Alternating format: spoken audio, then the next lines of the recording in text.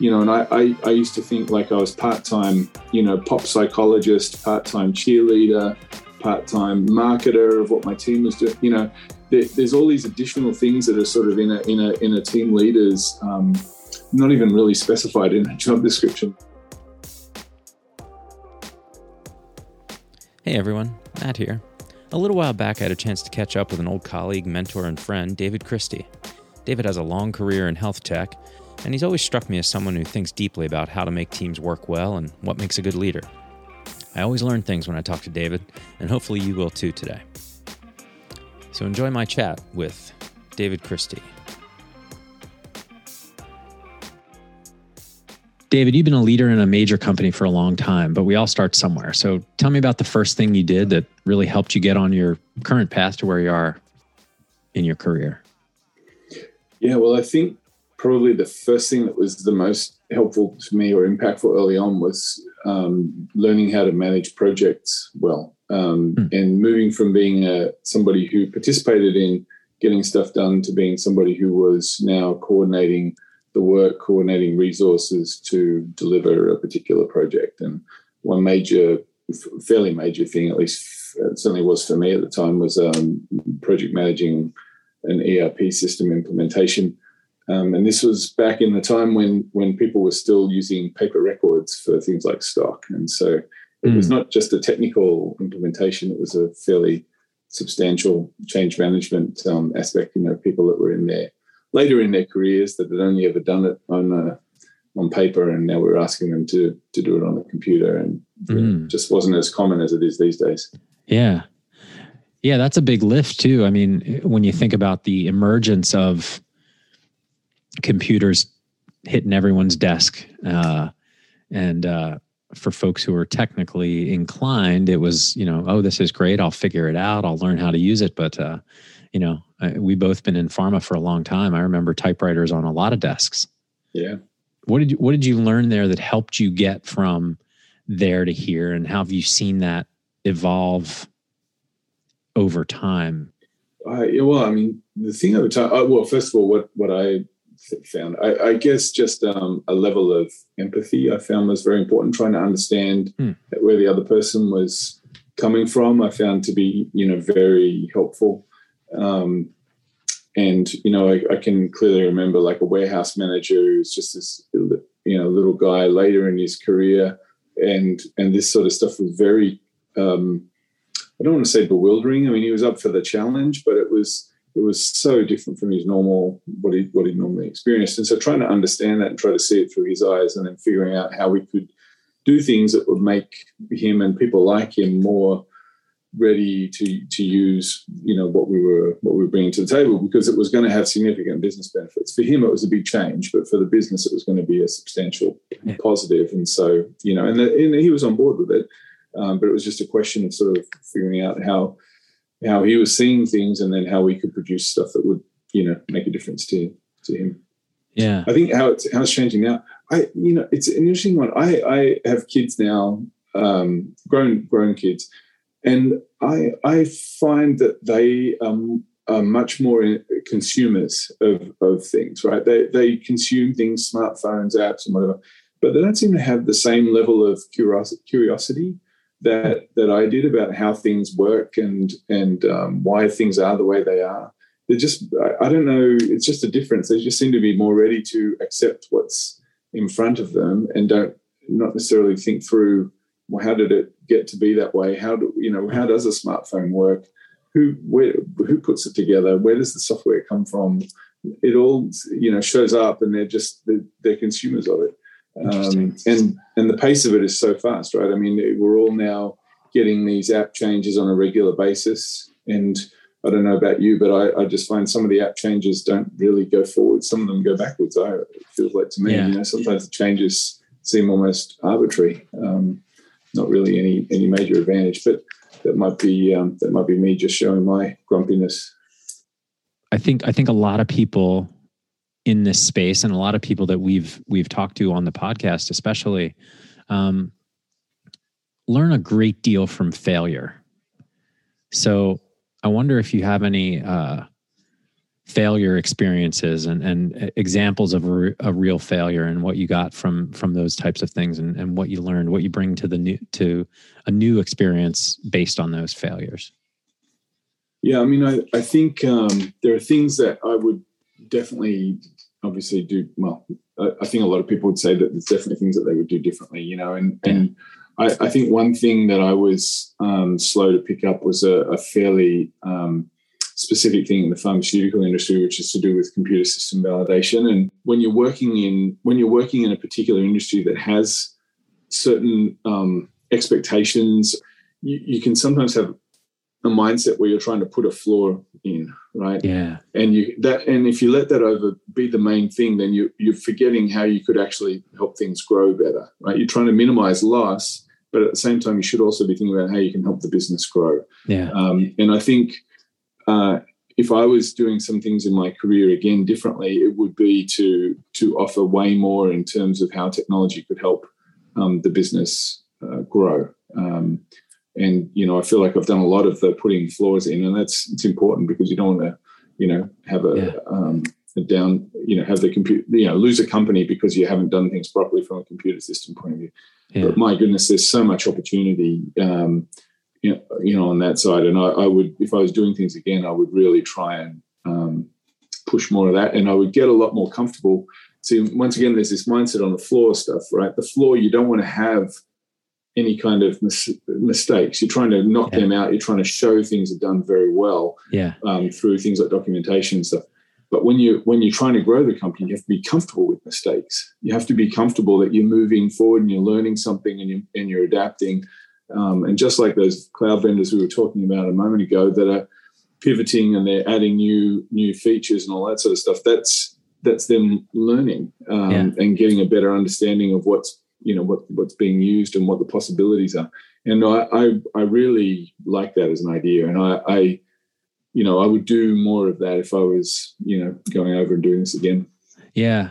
Yeah. That's a good point. Cause the idea of sort of failing fast and learning quickly and adapting really quickly and being flexible and agile with your systems is sort of still new. Can I give you one more failure? Yeah, please. So I talked about a couple of sort of domain areas there, but in validation and then sort of agile learning.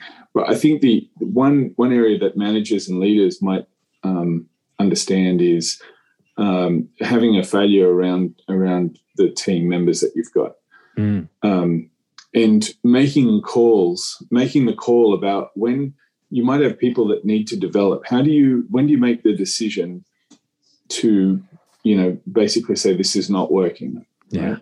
How, because you're going to be judged on your team's output, and obviously you want your team to develop, and you want to develop your the individual team members, and that's all great and whatever. But I think some of my failures I would put down to the fact of trying to hold on to that for too long and not making the call about saying, no, look, this isn't going to work. I need to make a change. Yeah. Yeah. And even, I love the phrase, you either change the people or you change the people, right? And being able to pull the plug on certain things or adapt or find out even if the mindset of the people that you're working with are willing to go along and change. Yeah. I mean, would you say that's, that's an aspect of great teams is their ability to adapt? Yeah, I think certainly adapt and be resilient. I think, sometimes you're depending on deep domain skills in a team to solve a problem. Yeah. And so, where that's the case, it may not be so much adapting to a rapidly changing environment. It might just be about resilience and figuring out what needs to happen and putting it in place. Yeah. I think sometimes though, and you could think of things like retail examples and all that sort of stuff, that adaptability and being able to, do A/B testing and all that sort of stuff to figure out, how that kind of adaptability, I can see that in that space. Sure. Yeah.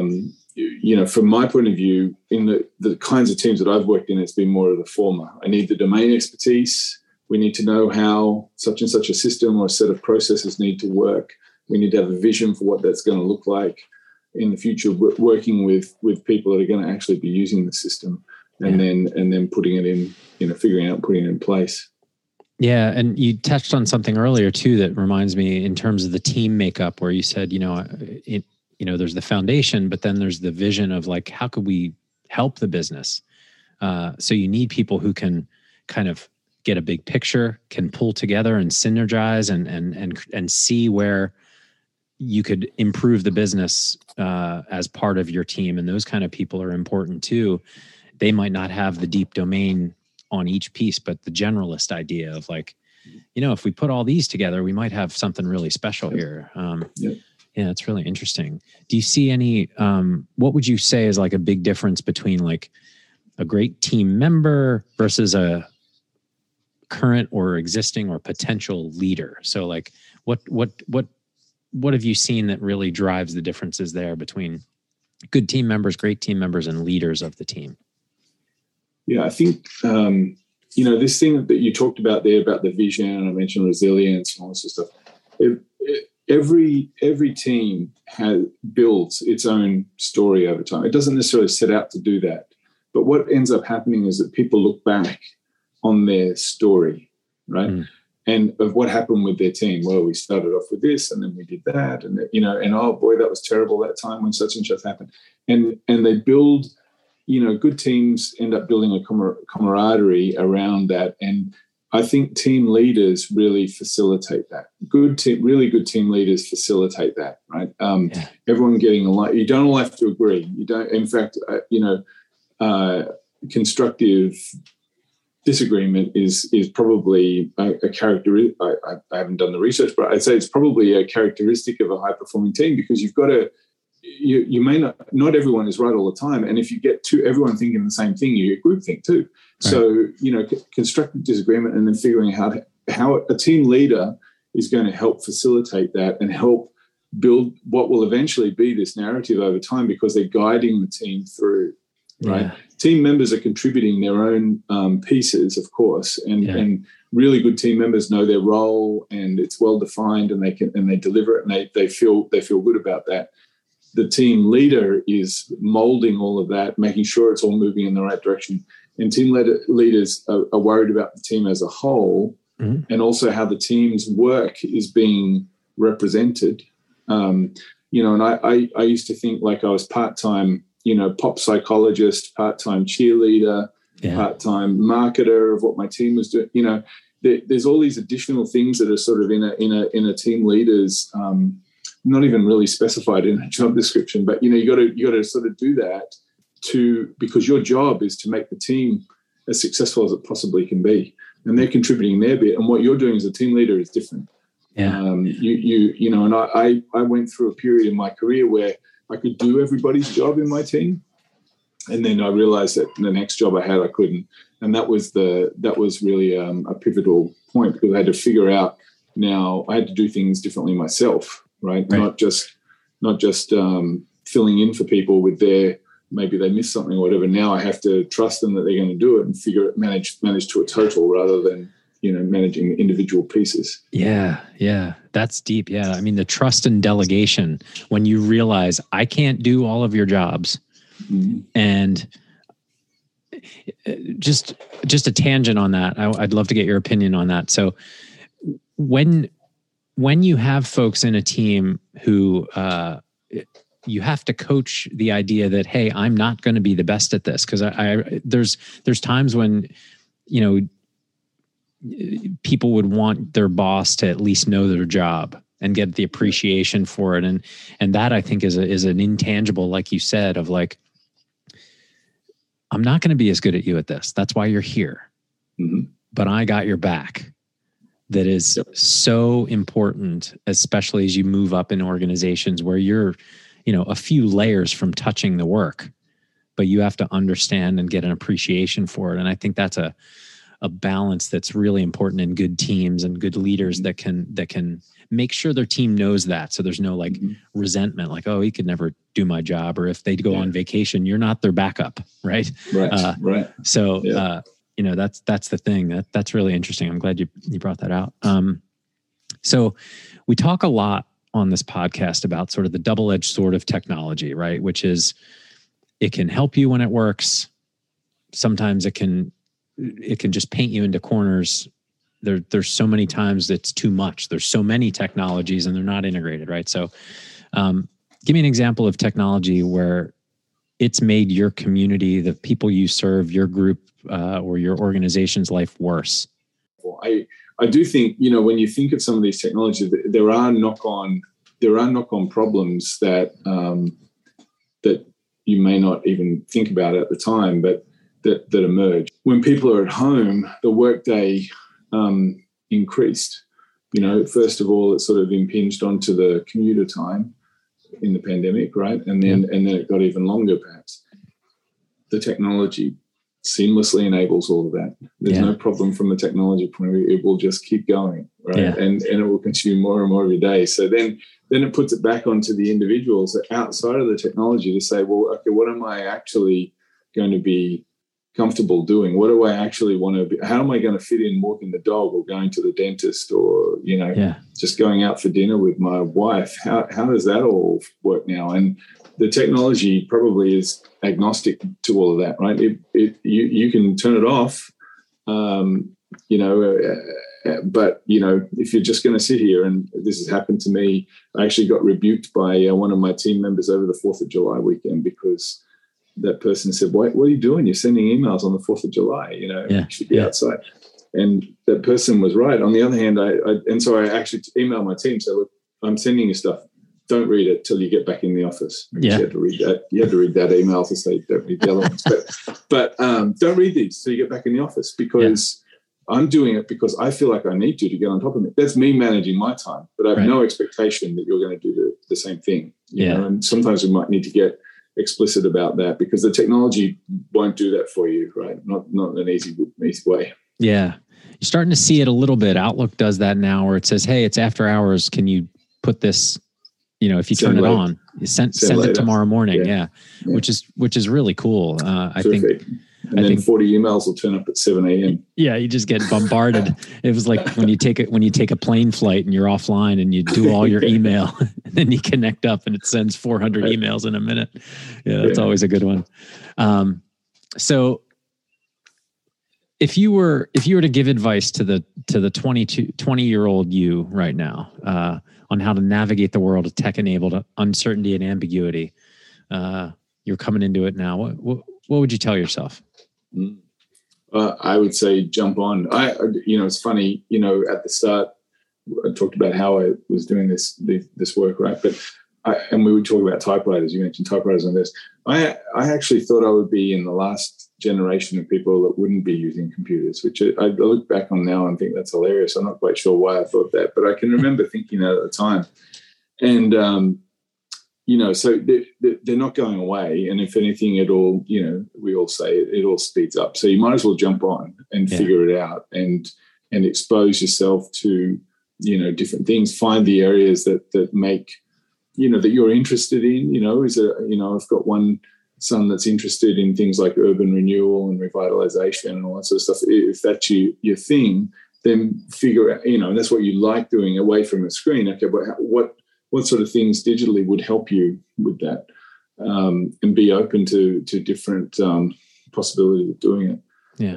I really would say for a 20-year-old, understand how businesses work, understand where the money comes from, why it comes, and because I think if you can do that and where it goes, right, how businesses spend money, if you can do that, you can start to understand, why you would do things, right, and you can get more into the routine of saying why something matters, right? Is it going to make us money? Is it going to save us money? Is it going to make somebody more efficient?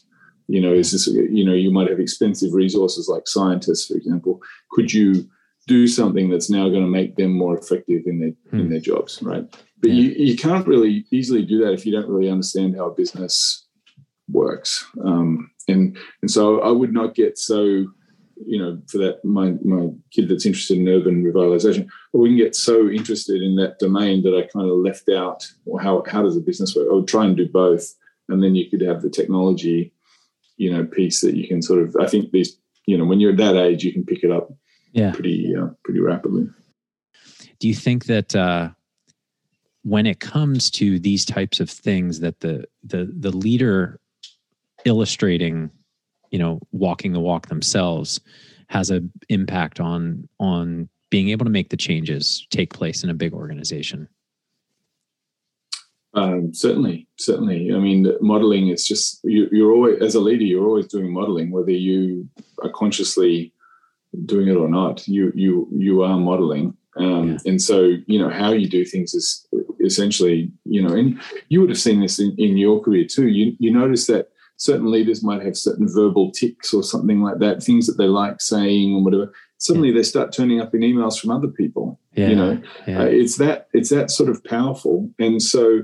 Yeah, you when you're in the leader roles, and as you move up through leader roles, every time you've got to be conscious of the fact that you're modeling for the people that are in your team, you're modeling for your peers, and you're also showing something to to the people that are in more senior roles as well. Yeah. So it's so. I say this sometimes to my team, because I'm working. I have an IT role. I've had an IT role for years. Almost every IT role is actually a people role, really. Yeah. I mean, there are some very deep engineering roles, very specific ones, but the vast majority of them are actually people-oriented roles, and so there's very little. You're not going to have much success if you're not going to, unless you want to go and sit in a dark room and be very deep with engineering and all that sort of stuff, which it's fine as a career. But basically outside of that, if you can't show that you're doing something for somebody that's going to make some benefit and be able to explain that, if it's a good idea. If you can do it that way, I think you'll find yourself creating more value and being seen to be more valuable. And then if you can inculcate that in a team, of course, then you're really starting to, do that at scale. Well, this has been really, really great, David, to catch up. I think a lot of great insights for people, and I think a lot of really interesting topics to cover. Yeah, my pleasure, Matt. Billion Minds has taken over a dozen years of research into the habits of the most effective among us in this new world where work and life are merging. They've distilled it down into a 90-day program targeted at employees that do unstructured, ambiguous work. Employees from 5 different countries around the world are using Billion Minds to help them start each day with a purpose and end it with accomplishment. If you or your team wants to discover how Billion Minds can help employees optimize their work in the context of their broader life, go to billionminds.com/learn-more today. That's billionminds.com/LEARNMORE. Are you looking to hone the skills you need to thrive as work and the rest of our lives merge? If so, we can help. For the first time, Billion Minds has taken the program it offers to businesses and customized it for individuals in a program they call the Elements. Whether you work for yourself, a small business, or a big company, you can sign up today. Just visit effectiveness.me and join up now. Use the code WAYTOOBUSY to get a savings of $74. Billion Minds, providing practical tools for our way too busy lives.